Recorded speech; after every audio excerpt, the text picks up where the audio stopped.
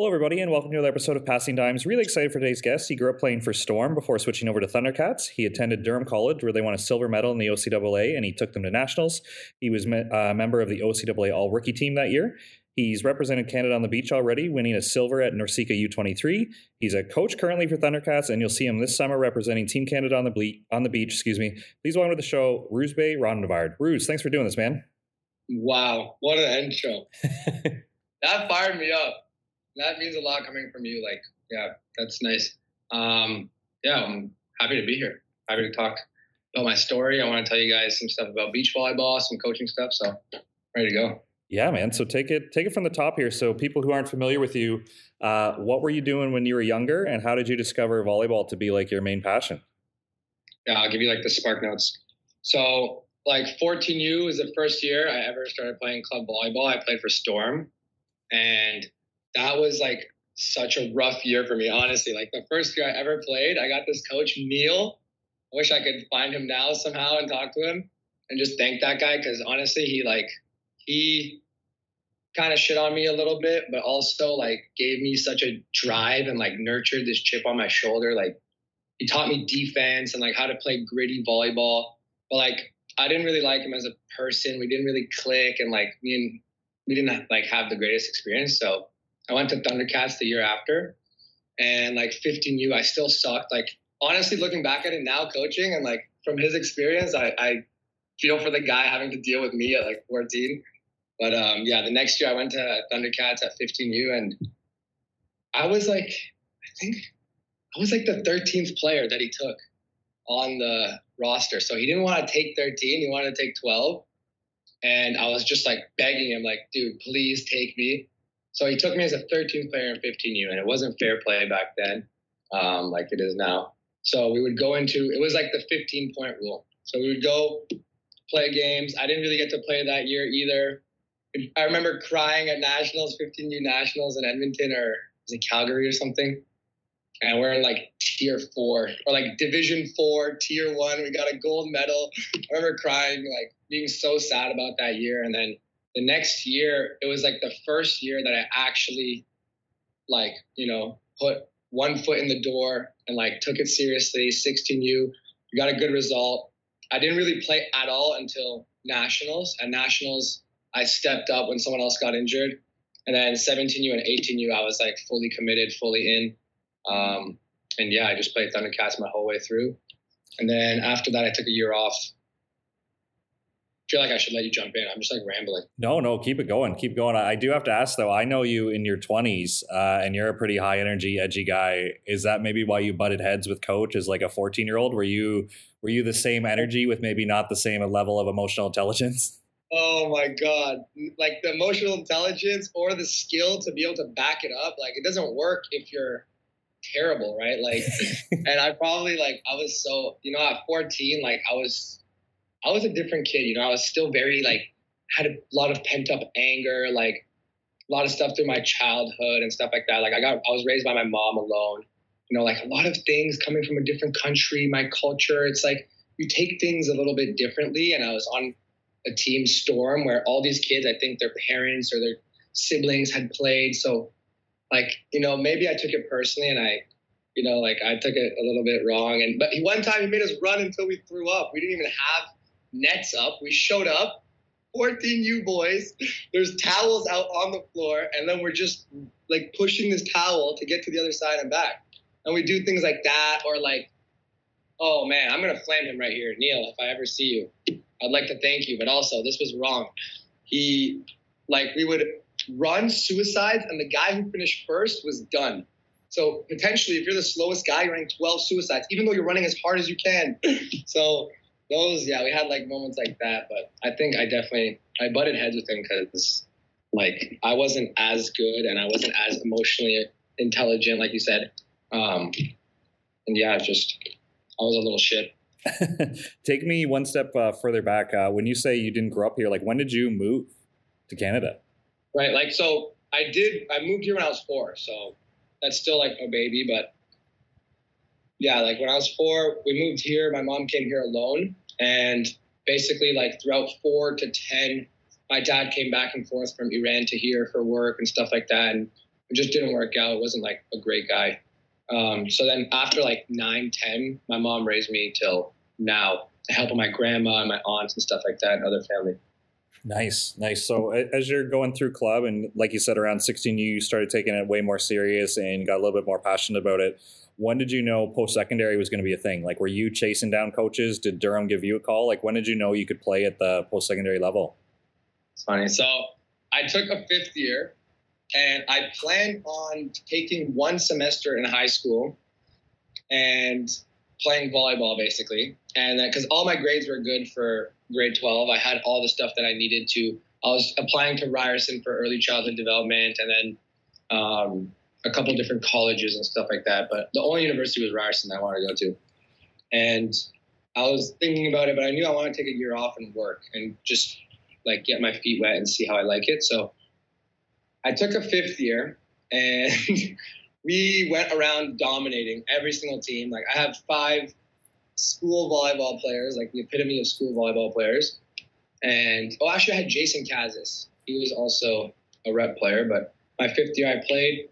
It didn't really go well, which I'll tell that story later. But once that happened, I kind of realized I wanted to work and coach and see what I want to do. And I realized like I want to get into sports business or sports, something in the business of sports, growing sports. I think so many people like can say, hey, we want volleyball to be bigger. We want this to be like this and that. But not everyone will make a podcast and grow the sport themselves, right? So like I had a passion in that, and I wanted to get into business and the sport of business and everything like that. So, but literally I think it was 3 weeks before the first class started, I like wanted to go to Durham, or like 2 weeks before. It was so last minute.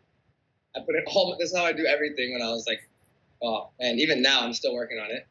Right, so last minute, put all the forms in, everything, all my grades, everything was good. Just because I knew Liam Gray was going to go. He's a 5th year setter. And I knew Andrew Dubé, another left side, was going to go. And I know Liam was going to feed me. So I was like, okay, I'm going to Durham College. I had no other, like, literally no research done. 2 weeks on just a whim. Like, now that I look back on it, it was crazy. Like, I don't know how I did that and got away with it. And yeah. Went really well. Now that was, I had left George Brown at that time. I think Garrett was still there. So you mentioned Liam Gray, who I coached against him. He would have been a Georgian guy. And then Dubé was a big guy at Durham College. Who else was on the squad that year? Tyler Krabby, basically also like a school level player. Love you, Krabby. And who else was on that team? Lucas Pichal was like a middle. He played libero for us. Sid Wilding was on that team. He was supposed to be, but then he blew out his knee. Sid played at Seneca. He was awesome. A really good guy. What was our starting lineup? Yeah, me, Liam. Oh, and there was also Tristan Swindon.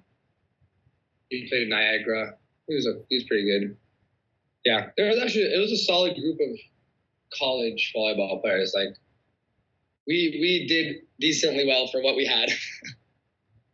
And did you have expectations coming in? Like, obviously you're a club player and you would have done well at like provincials and nationals. Did you know kind of the level of the OCAA, or was it all kind of like eye-opening that first semester? It was, yeah, very eye-opening. I was expecting like university level players, or like the guys that I played with, like, you know, in provs and stuff like that, Preds and Durham, Pac-Man, those guys. And then just the level of like the ball also, I'll have to say, like, the ball that you play with changes the game so much. That threw me off, because I was like, that's the best ball for a guy like me. You know, like, it saves my shoulder a little bit. I can hit every single ball. It really, like, if you carve it, it'll really, you know, exaggerate the motion of how you hit the ball. So that ball also changed things. But yeah, like, I was playing right side. I wasn't expecting to come in and play right side. I was expecting to play left side, and I was like, okay, you're going to play right side. I'm like, really? And it worked. Like, I don't know. I think also, like, part of it is I have an ego, and I, like, hate losing. Even at 14, 15, 16, I watch the videos. Like, I'm running for every ball. I think I hate losing more than I like winning. So that, like, motivate. And Liam Gray also, I will say, he, like, pushed the team and he hated losing. He would just like rip guys apart. So like it made us hold ourselves to a higher standard. Yeah, I was going to say, I was digging through some of the results, and I know you would play like a couple university teams in preseason. I think you guys beat Humber. Not that preseason matters because everybody's throwing different lineups, but correct me if I'm wrong. It looked like you guys rolled through the first semester pretty handily. Like I know some of the set scores were tight, but it looks like it's either 3-0 or 3-1 wins here. Yeah, literally. Everything except Canadore. We lost to Canadore, and that was the day Kobe died. So we all literally found out on the bench, and everybody was just crying because Kobe died. Like, not full-on bawling. These are grown men, but, like, head down in the towel. You know, I definitely cried when I had to lose, and it felt like we already lost. Like, before the game, I'm like, oh, my God, Kobe died with his daughter. Like, that really threw us all off. And, yeah, that's why I blame it on that one loss. And yeah, other than that, it was pretty good. Yeah, how did you guys stay focused the whole time? Like, again, you're having success. You're beating a lot of teams 3-0. I know, like, Liam's a competitive guy. You're a competitive guy. Like, what else kind of led to that season? Because I think Durham's always very competitive, but I'm not sure if they've ever, like, walked through the East here where, like, usually Algonquin, Seneca, George Brown, like some other schools, like Fleming has some up and down years. Like, usually it appears to be more competitive than some of the scores I'm seeing here. Yeah, that's true. I don't know what it was. I think it was also, like, a lack of the other team's level. Like, I think our coaches, did a really good job of like establishing a good culture. Like he made us at the very first practice or before that even. He sat us down and he made us write all these things that are like, you know, your own norms, things that you expect of yourself, that you expect of the team. And we wrote it down and he printed it out and gave it to every person.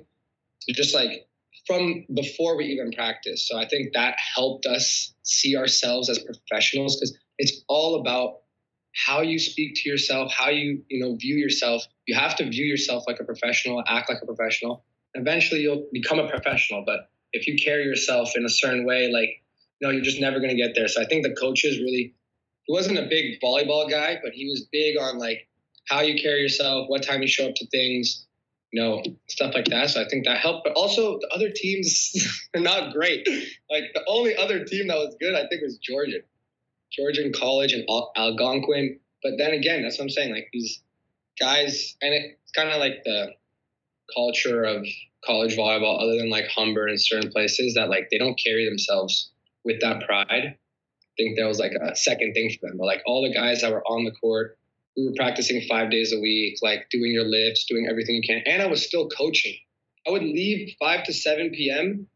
practice from Oshawa and drive an hour to get there for 8 to 10. And I would drive back home in the morning to get to my class at like 9:30. So like all of that just built so much, like it kind of built up a little bit of like, I deserve this. Like I've worked for this. I deserve this. These guys do not deserve to win over us. And did you feel a difference when you went to OCAA championships? Because any of our listeners who are familiar, the West thinks they're by far the best. Where I'm sure if they talked about your Durham team, I'm sure somebody would say like, oh, they were good for the East. But like they probably think you guys would have finished like 6th in the West. So looking at it, you guys went through Redeemer, Fanshawe, and played Humber in the final. Like was there anything that felt different about going to the Final 8? Yeah, that's a good question. I think, I don't know. I think like guys had less pressure control when we were getting to like those later games. I couldn't tell about the other teams as much. I was more focused on us, but like even on our own team, I felt, when we get to those moments, even like everybody from the East and the West, I feel like everybody, they kind of lacked under pressure. And if you could be the guy to just be like solid, you would win the games. I know that doesn't really answer the question, but I don't know. I don't think there was a big difference. Like Fanshawe, they had an amazing culture, and Humber too. They had an amazing culture. They had a bunch of people out. They were like all really on top of their game. I think, yeah, you might be right. Honestly, like I would probably agree with the guys from the West to say that like we wouldn't have finished on the bottom, but first or second or third. But the rest of the teams, I definitely think the West is a little bit more like they just have 2 teams there, 3 teams that have more like volleyball culture.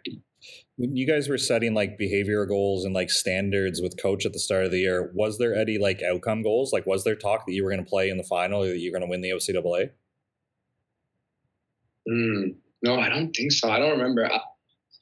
That's a good question. I don't know. I was also like, I didn't really do all the social events with everybody. I didn't really do all like I was there for the lifts and the practices and like when I had to be. And other than that, I wasn't really there. I was focused. And I think guys like Liam really like, he was like one of the only guys that was like every single day, like, guys, we're going to play like in the finals. I'm making it to this point. It's his 5th year. Like, yeah, I think he had that outcome expectation. But for me, I was coaching, I was playing, it was my first year. I was like, I'm going to try to focus every single game and just play every single game one by one. I remember I started an entire new routine for indoor that I never do. I don't know why I did it, but before every game of the season, like even before the warm up or the meeting, the team meeting everybody has, I'd be in the locker room doing keep ups with the ball. I'd warm my feet up. We would do our talk.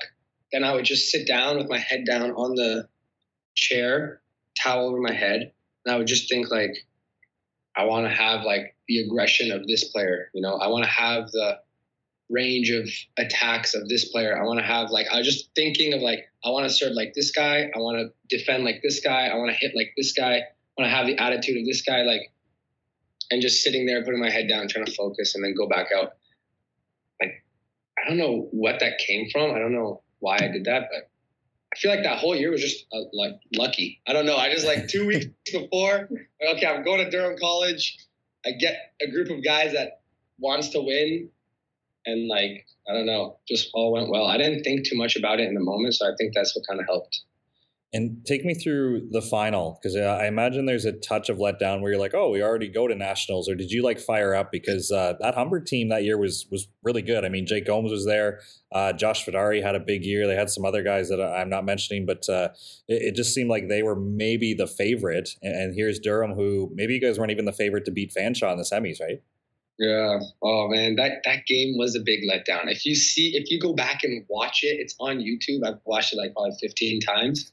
We're up like 6 points in the first, and we're like up 7-8 points in the second, and we lose. Then we were up 6 in the first, 7 in the second, and we lost. Like three ball shanks, just nerves or whatever it was. I don't like the mesmerizer, the classic Josh Finstock, just free ball right to you, spinner right midline, and then the guy just takes his eyes off his platform and just shanks it. Like, and they come back. And then the end of the second set, we lost the first set, okay, whatever.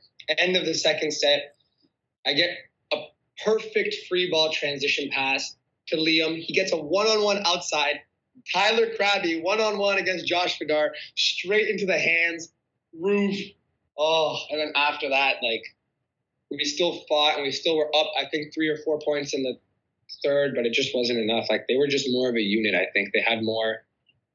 Like they all understood their system better than all of us understood our system.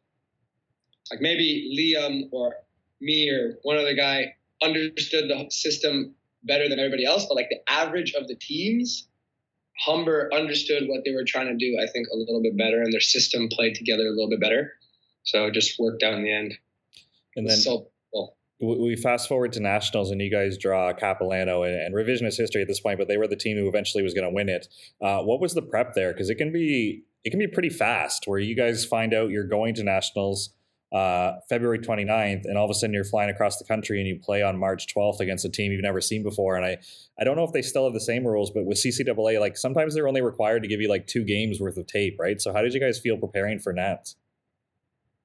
I liked that it was like 7 games. I think it like gave us the stats of the last 7 games of the teams. And I, right now being a beach guy, like I would rather play a team that I don't really know, that I can look at like a couple things and then just read the game and, evolve but our team got, this is so bad. Our team got a stat chart of 7 games, the average over 7 games or 6 games. Like, why do we need 7 games of I don't know. But maybe you're the coach. You know better than I do. Maybe that makes sense. And then there's serving in each rotation, right? Where they serve in each rotation, who hits out of what position, like everything. This thing is thick. And we're going over it. Guys are like, oh, look, he's running this on this. I'm like, we're looking at paper. Why are we, like, we're looking at, and they're like, oh, we got this. If we do this, we do that. And then the classic first ball goes to this Brazilian left side. And, sorry, Portuguese? I don't know. Portuguese? Brazilian? I don't know. No, Portuguese is the language. I'm stupid. But either way, it goes to the Brazilian left side. Outside ball, just destroys it backdoor. And then we're all just like, what? That was supposed to work. We served him here. Okay, it didn't work. He goes back to serve. We're like, okay, he's definitely serving into this zone and this zone. And just bombs it the other way. Like, these guys got so caught up on, I think in that stat line, if you see, I don't know. I think we tied me and Dubé for 13 kills in like 4 sets, 3 sets. Like, how? How do you only, how am I the lead scorer in that game? Oh, man, I don't know. With these guys that are so much better than us, we just played so terribly into the change room, head down. You know, like, I'm so upset that we just lost this game. And everybody's just like, good try, guys.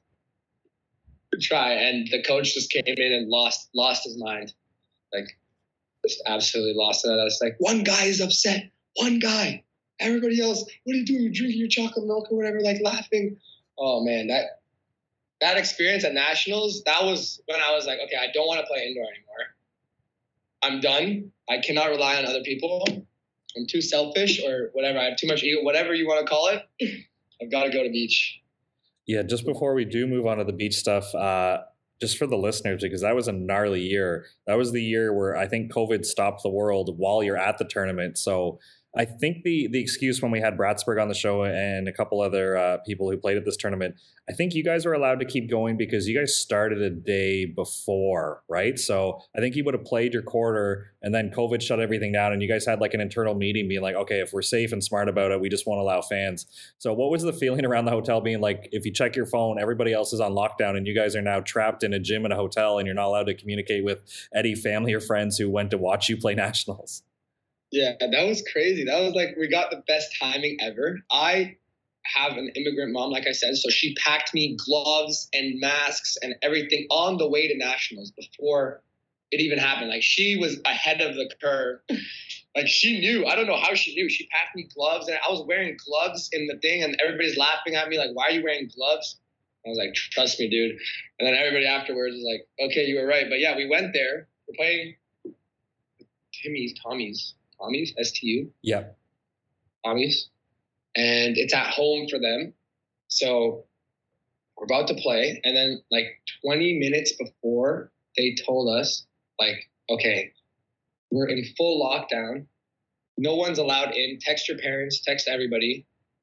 You're not allowed in. I was like, how is that possible? You just see people piling outside and they're like, when people get in mobs, like when they get in groups, they get that mob mentality and they're just like smacking on the doors and stuff, trying to get in, like, let us in, let us in. Like, these are people's parents that have just now turned into like, I don't know, savages trying to get in here. And then, man, that gym was so quiet with that much space. You could hear everything. Like, there were supposed to be all these people in. They sold about like 1,200, 1,300 tickets or something like that in this hockey arena, and then nobody's allowed in. It was so funny.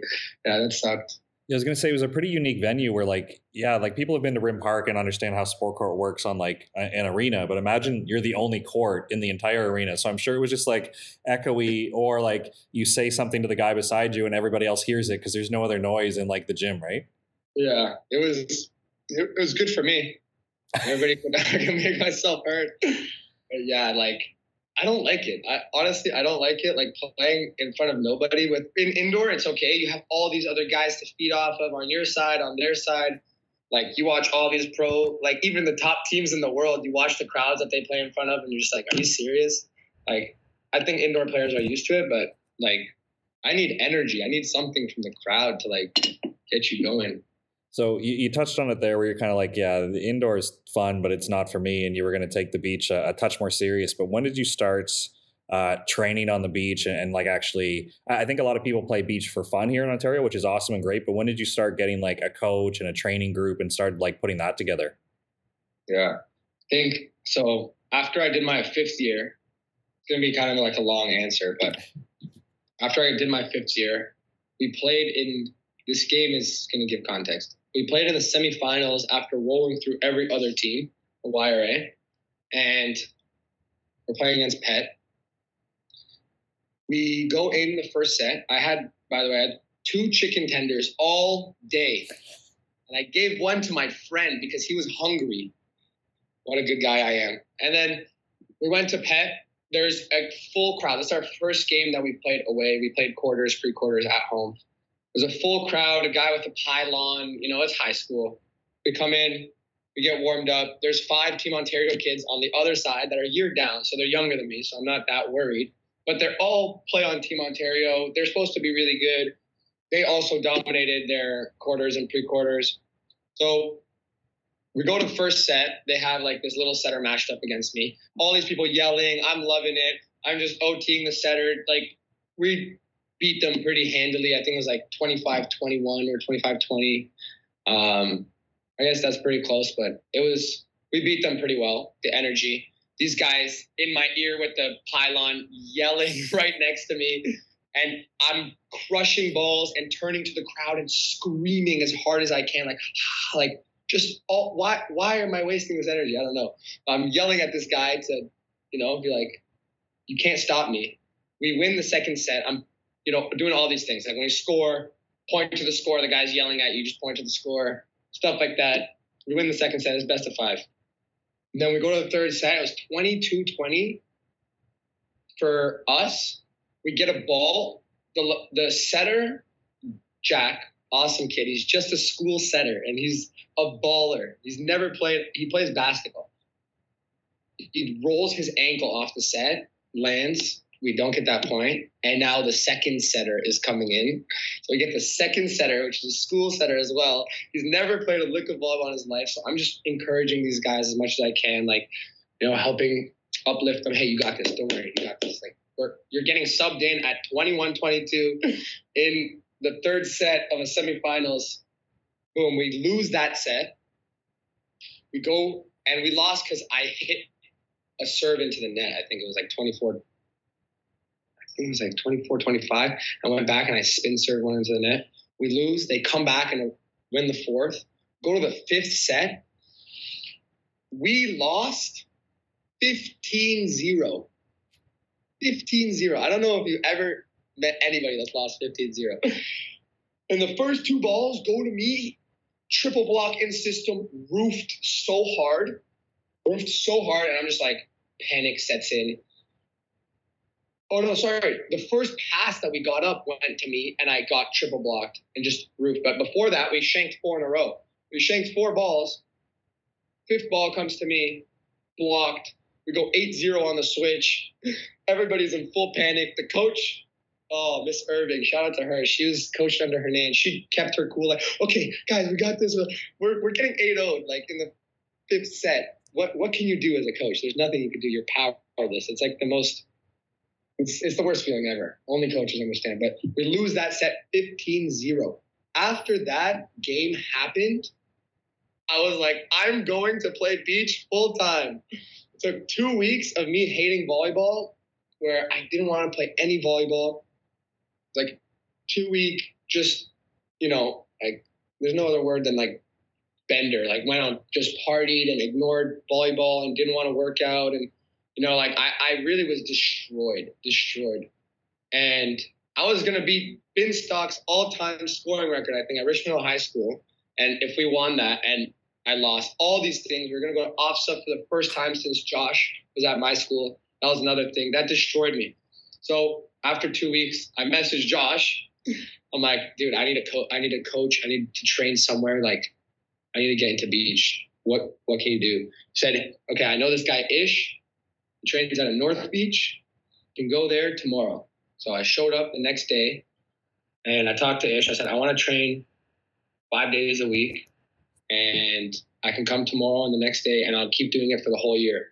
And Ish honestly, like, he started my entire, like, mastery for beach volleyball, not just playing beach volleyball, wanting to, like, understand the players, wanting to know the stories of who they are, what it took to get them to a certain point, and, like, on it, like, fall deeply in love with the idea of playing as a professional. Like, I always wanted to play volleyball and play beach volleyball, but, like, I never thought I could do it professionally and indoor. So, like, I committed to being a left side. So if I wanted to, I made that decision at 15, 16U to be a left side instead of a libero. So I knew I was going to pursue something like that. And I trained with him. After that day I showed up, I trained every single day, 5 days a week, turned into 6 days a week. I'd even go on the Saturday.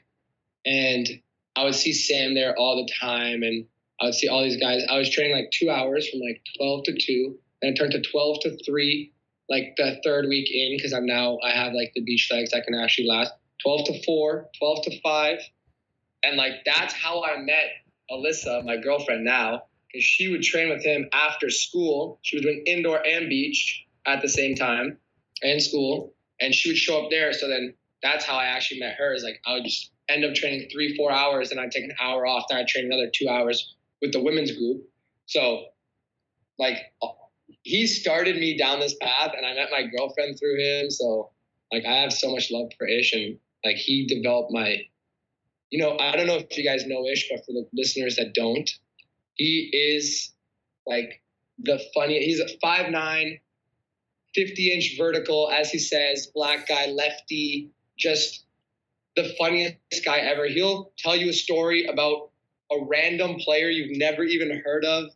That's like, oh man, he's amazing. Like, and the way that he coaches too fits me perfectly, because I needed somebody at that time to be like, what are you doing? Like, do it like this. Don't do it like this. Do it perfectly. Like, don't be okay to just, do it like this. Like, every single touch. And I drilled certain motions like 2 hours, like just passing off a band to my right, to my left, forward, backwards, moving with the band, like just doing all that stuff. On his 50th birthday, this man showed up on his 50th birthday. I'm doing box jumps. They're supposed to be, so what we do is 25, you have a band on, it's like a 100-pound band. You do 25 box jumps where you're just jumping like up and down, where if you can imagine like two boxes next to your feet when you're like shoulder width apart, you're jumping up and then you're standing on the boxes and then you jump back down. So I would do that 20 reps times 4 with the band, 20 reps times 4 without the band. He shows up on his 50th birthday.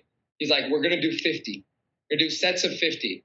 So you're doing 50 banded jumps in the sand on boxes with a band on. And he went first. I'm holding the band.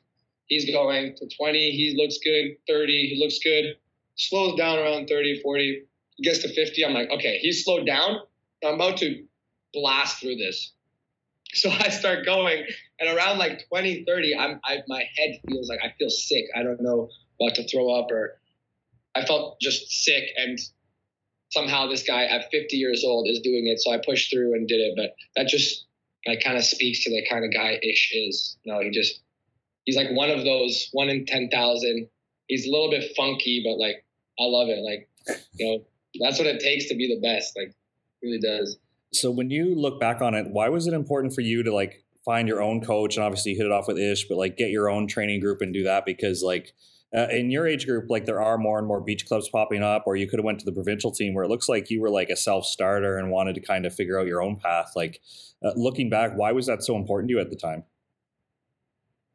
That's a good question. I don't know. I think like part of it was I didn't feel accepted a little bit by the other beach groups. Like everybody knows that beach is like very cliquey, it has that aspect to it. Like everybody that I've talked to has felt that. I don't know.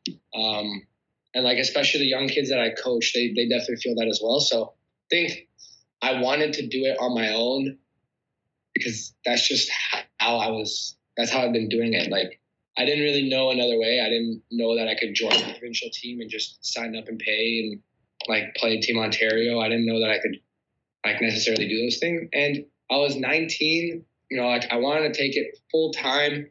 Josh told me, hey, this is the way you should do it. And I just had faith. Like beach volleyball, and especially as a guy that like is doing it independently the whole way, like till now, you have to have faith. Like, you really need to believe in yourself fully. And there's going to be times where you doubt yourself and there's like, man, is this worth my time? Like, I'm doing all of this on my own. I'm paying to go to the here. But you have to have like the vision. And I think even at 19, 16, 17, like I had the vision that I'm not stopping the sport. Something Pedlo told me is like, why are you playing? And I said, hey, I want to do this. I want to go to the Olympics in 2028. I want to go to the Olympics in 2032. It's like, okay, cool. But like, once you do that, what is left? And that kind of like made me realize, hey, this is a professional telling me this. So this is what he's learned in all of his time. I have to focus on just bettering myself physically, mentally, spiritually. That's why I'm playing beach volleyball. And then everything else is a process of that. Like, is an outcome of that process. Like, I'm trying to better myself mentally, physically, spiritually. Everything else that happens is just an outcome of that. And it's hard doing it independent. Like, like if it weren't, honestly, and this is a shout out to you, like if it weren't for you, like where would I train? There's no North Beach anymore. There's no beach blast. Like, yeah, sure, I've earned it at this point. Like, and that's a thing with independent beach. You have to become the best player you can be and beat other teams with maybe not as great of a partner right away. And you beat another team with your partner and you say, hey, that guy's going to think, oh, well, I just lost with someone that I think that I'm against. Sorry, I lost against someone that I think I'm better than. If I play with that guy, and you just do it independently and slowly move up and slowly move up and slowly move up. And there's going to be times where you don't have partners. You have to stay, focused independently. If you're just thinking, I want to win, I want to do this to win provincials, to win nationals. Once you don't have a partner, what are you going to do? Or you don't have, access to play. You don't make the provincial team, the national team, whatever. What are you going to do? Like, just going to stop playing volleyball?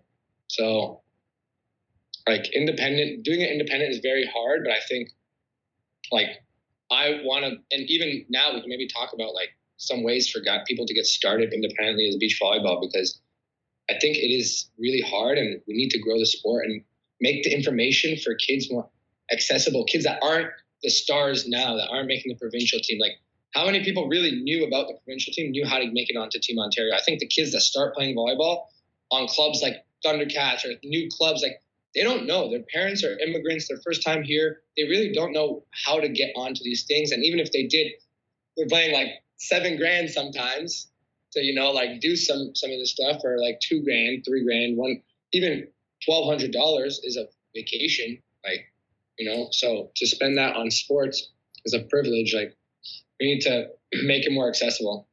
Yeah, for sure. Like, I think one thing that I love about beach volleyball is you pick who you want to play with and you play the tournaments you want to play in, but that puts a little bit of pressure on your family or guardian because you don't belong to a club. So it's kind of like, hey, mom, I want to play beach volleyball. She's like, okay, so she has to do the research and figure out how to do it, versus like as an indoor athlete, they just get you to a club and the club takes you to tournaments and does all the competition planning. We're like, the beach thing, I love it because you are in control of your schedule, but as a young athlete, it kind of means that you need help, right? So what would you recommend to younger athletes? Because you're right, the provincial team isn't for everybody, and not everybody comes from a club that offers beach programming. So for these kids to truly love it, or to even get the opportunity to play, like looking back at your process, what would you recommend kids do other than, trusting their guardian to get on the Google machine and try to figure it out? Wow, that's such a good point. Like that, I've never heard it verbalized like that. It's so true that like you're putting it on your parents to figure it out. That's the issue. The kid's job is to figure it out. You're the one that needs to go, and you have the access to the internet. You could just as easily spend 3 hours on TikTok, spend 25 minutes looking at the OVA website. You'll figure it out. And if you don't, spend 35 minutes, 45 minutes. It's like, you'll figure it out if you really look and you have the drive. And message me, message me, message Josh, message guys that you can find. Anybody, send out messages. That's such a big thing that, like, I would not be playing with my partner now if I didn't send out messages to every single player saying, hey, do you guys want to train against us? And I set up training groups for 2 years with me and Trent, my old partner. And we just played against anybody that we could, like old guys, new guys, everybody. We didn't turn away any reps, right? So, like, I think it's a big thing to hit people up. Hey, do you have any advice for me to do this? And I think, like, just trying to find the right people to spread the knowledge. Other than that, like, yeah, go and look yourself. If 15, 16, whatever, like even if you're 14, you can go on the OVA website and figure out how to, you know, click on one of the events and go, and it'll be awful the first time, maybe, right? Like, what's the worst that can happen? You do terribly?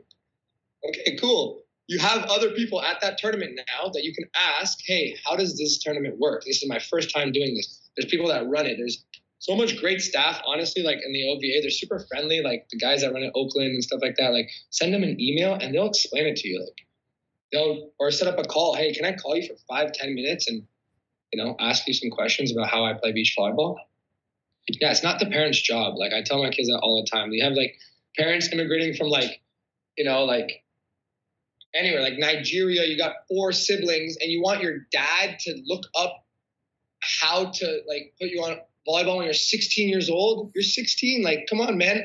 Back when he was 16, he probably like went and got a job and worked and stuff like that. So this is your responsibility. If you want to do this stuff, like, you really got to like take it upon yourself. No one else is going to do it for you. One day your mom is not going to want to sign you up, or you're just not going to play. Like, you know, it has to be from the kid themselves, I think. For sure. There was one beach event I did want to talk to, because I also want to jump ahead to some coaching stuff. Man, we got a lot of cut over this interview. But you and Trent, you have a good Norceca trials in the summer there. You also have a good provincials and nationals. So then later on in the season there, you get nominated to go to Norceca and represent Canada at the U23. What was that like? Because I find Norcecas are like the perfect storm of emotions, where you're probably, I don't want to say put words in your mouth, but you're probably excited that you get to represent Canada, but then you're kind of like, wait, how do I get there? When does the tournament start? What does the draw happen? Like, it's just this perfect storm. But just quickly, just update me on your summer leading into that U23 opportunity to play internationally. Yeah, like, so for all those guys that want to start independently, you have to play an open Norceca. You want to play internationally, or you want to rank yourself amongst Canada and Canadian players, you play a trials that ranks you within Canada against other teams, and that's how you get nominated. In that order of that, how you finish is how you get nominated for the continental tour that we have in Canada to get points, right? So for the viewers, so we played the Open Norceca. We got 4th place, which was like amazing. I wanted 3rd or 2nd or 1st, but we got 4th place, which was really good for me and Trent. Like, we were super happy with it. We got nominated for the event. Like, we had a good amount of time. I think you told us like a good amount of time ahead. So we had a lot of time to prepare. And we're asking around, and like all the stories you've heard with Norceca and like Taylor Crabb or stuff like that, posting things, I was scared, but they told me like Cayman is the best event. So I was doing like lots of sauna training. I was warming up, like I was spin serving all the way up to the tournament. Then we go out to Cayman Islands. I'm dying of heat. Like, the Friday that we practice against Jamaica, I'm there dying. Like, I couldn't even move. Everything. I'm float serving. I'm popping in float serves. It's so windy. Like, there was a lot of things that we had to adjust to. But I think like it was also a good warm up tournament, like internationally for me and Trent. Like, the teams that were supposed to show up didn't show up a lot. Like, a lot of them, there's 7 teams or like 9 teams or something like that. There wasn't that many teams, so that also helped us. And like, we knew, hey, we're Canada, like playing against Aruba and Jamaica and some of these teams. Like, we were a little bit worried, but I think at that point of my, like, after nationals, once we played the nationals and I played against Josh, I was like a big milestone. I finally got to play against this guy that came in and talked to me when I was 14 years old. Now I'm playing against him. That kind of made me feel really like at ease. I understood how to control the refs, new refs, like not control, but, you know, influence. And so right away, like, carried myself like a professional. They see that. And yeah, we got the result that we got. So it was honestly a really good experience. And I think it was the best start to a Norceca tour you could get. Yeah, I think Cayman's beautiful, and I don't think anything too silly happened. Like, we've had some great Norceca stories on the show where I think yours was uneventful in terms of like, I can't believe this is real life. How is this happening? But I did want to bring up that because it was only two pools, obviously you're going to play almost everybody. Like there's going to be opportunities, but you guys had a little bit of foreshadowing there where you played basically the final in pool play and then saw those Cats again. But the reason I want to bring that up is they 15 and 17 you guys in about 45 minutes the first time you played them. And then the in the final, it goes to a deep third setter. Like I think they beat you 23-21, you come back and beat them 17, and then you play deep into the third and it's over an hour match. So I'm curious, it's tough to beat the same team twice at a tournament. Like what changed? Did you guys get more comfortable? How did you survive the heat in so many matches? Like take me through kind of creating a mini rivalry against this States team that you played twice. So it's pretty simple. We were split blocking against them in the pool play. So I'm just getting OT'd, like just getting abused. It worked against all the other teams, and we're saving energy so that Chen could run up theoretically, right? And then they destroyed us.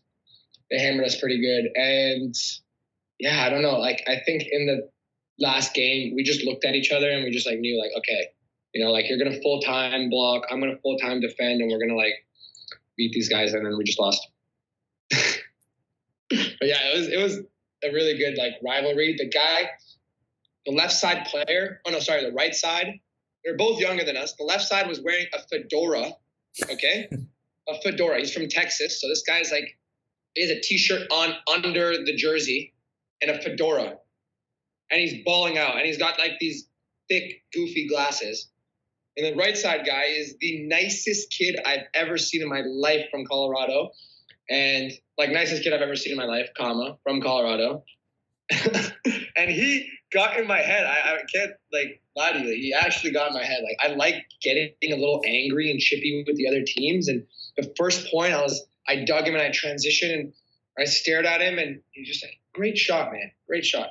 He just high-fived me. And I'm like, what is happening? And I'm side switching, like going way around the pole after we make a nice play, going way around, head down. And he's like following me to make sure he gets his daps.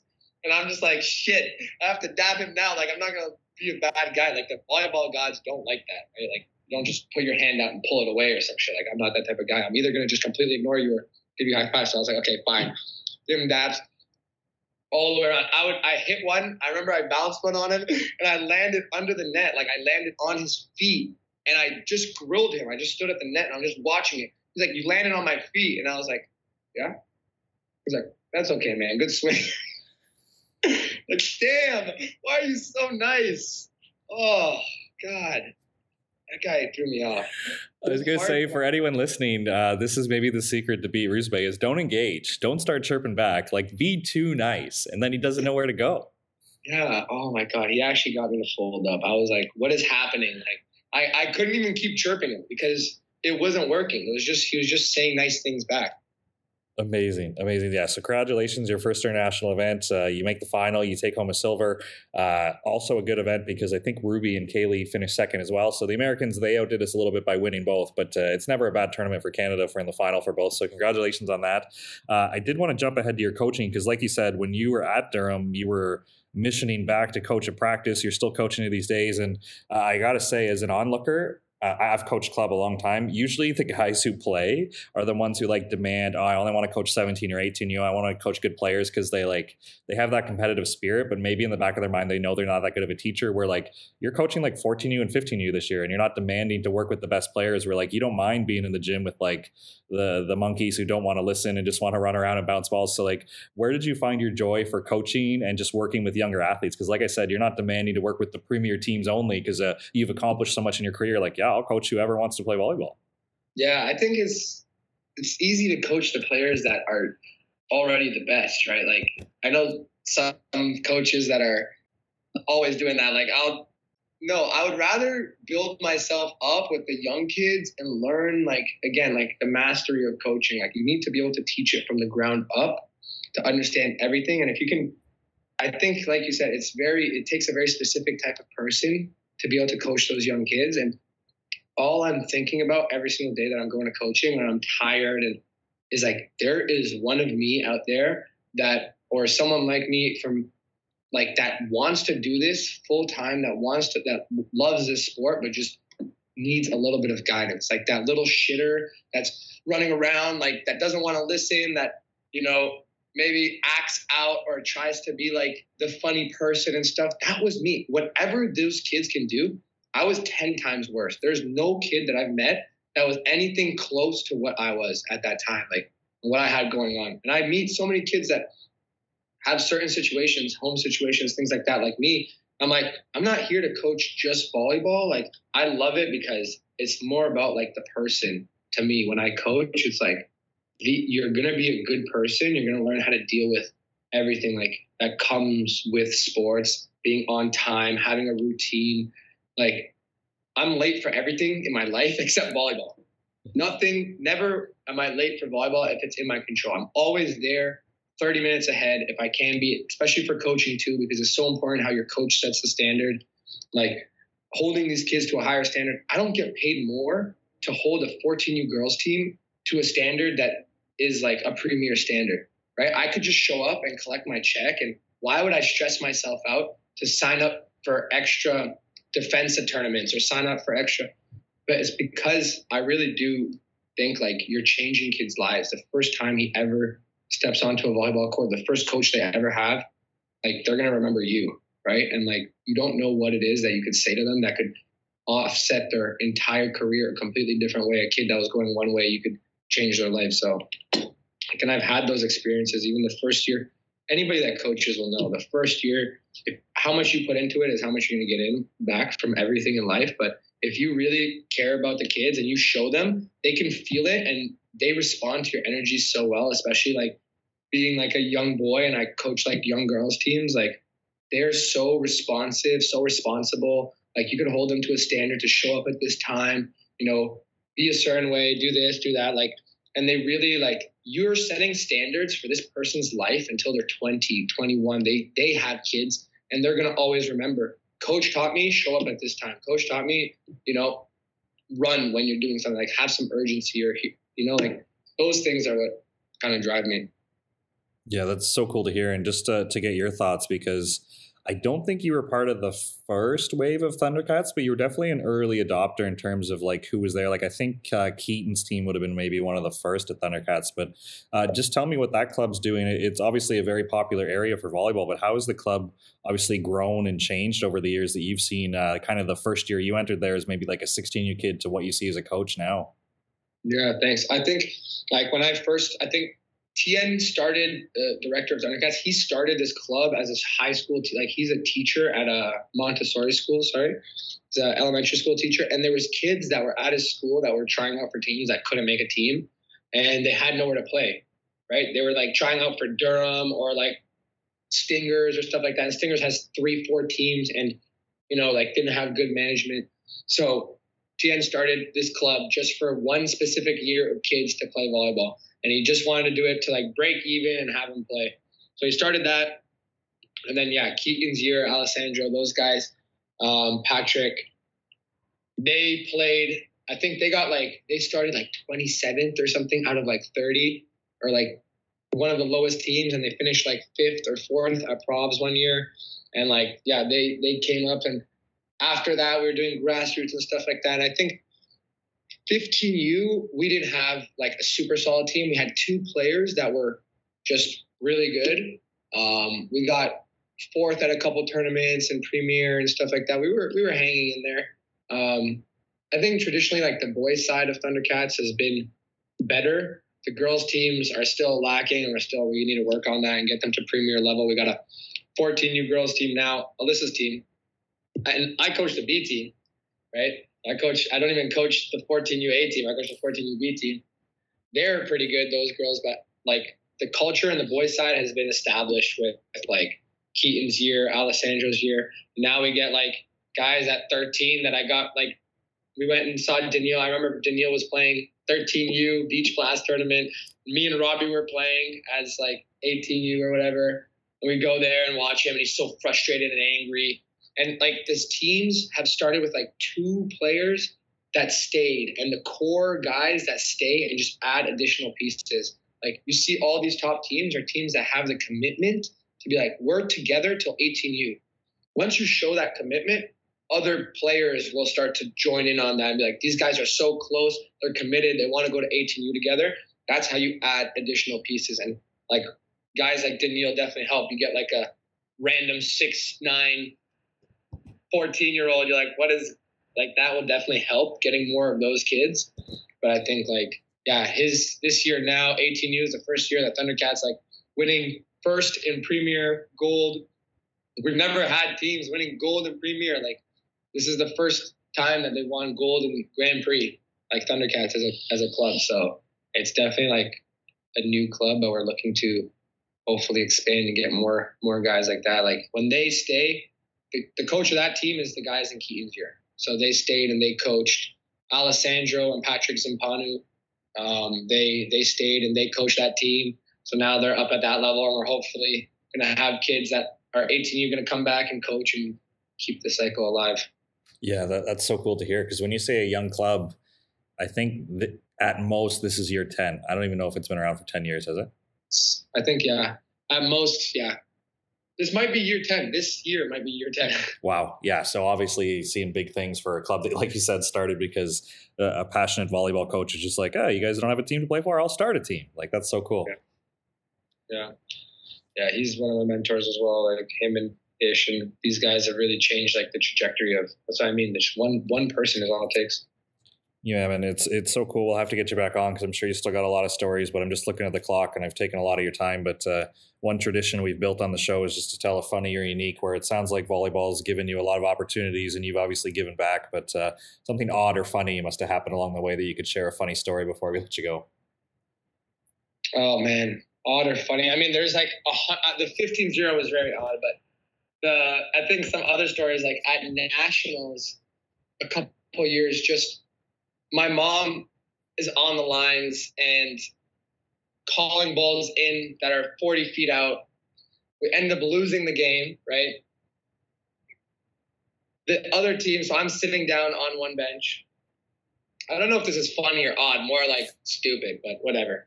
I'm sitting down on this bench and we lost, so I'm heads down and our stuff is on the opposite bench. So now their team comes over here.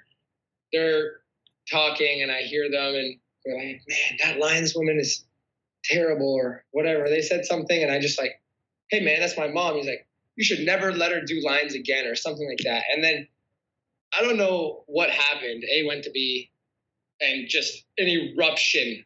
Like there's 4 or 5 big 6'4", 6'5" dudes. And I'm just like in the middle, like, what did you say? Well, like yelling and stuff. And the parents, their parents are getting involved. The kids' parents are like, yeah, get him, like whatever, like trying to egg him on. Yeah. And like, oh, that kid's a cheater or whatever and this and that. And they're like yelling. And I've had so many weird stories like where people just, they just explode at like these certain moments. And it was almost a fight. It was literally almost a fight in the middle of nationals. And yeah, I guess that's an odd story. I don't know if that's a good one though. It's just so strange that as our sport continues to grow, like I think like that stuff starts to leak in where it's just like weird. Like it's unusual when that happens, but I think it's because obviously people are transferring from other sports, or you just like rule of numbers as the sport grows, you're going to get like more people. But like, yeah, that stuff should just never happen at a volleyball gym in my mind. Yeah, I don't know. I don't even know if that's a good one. There's probably something better, but no, man, all good.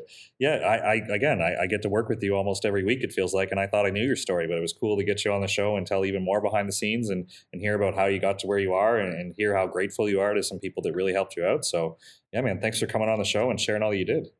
Yeah, I really appreciate it. Let me use this platform and talk to you. Like, even if this doesn't like go up, I like the times talking to you and getting to know you and you getting to know me more as a person. So I appreciate it. Thanks, buddy. Yeah.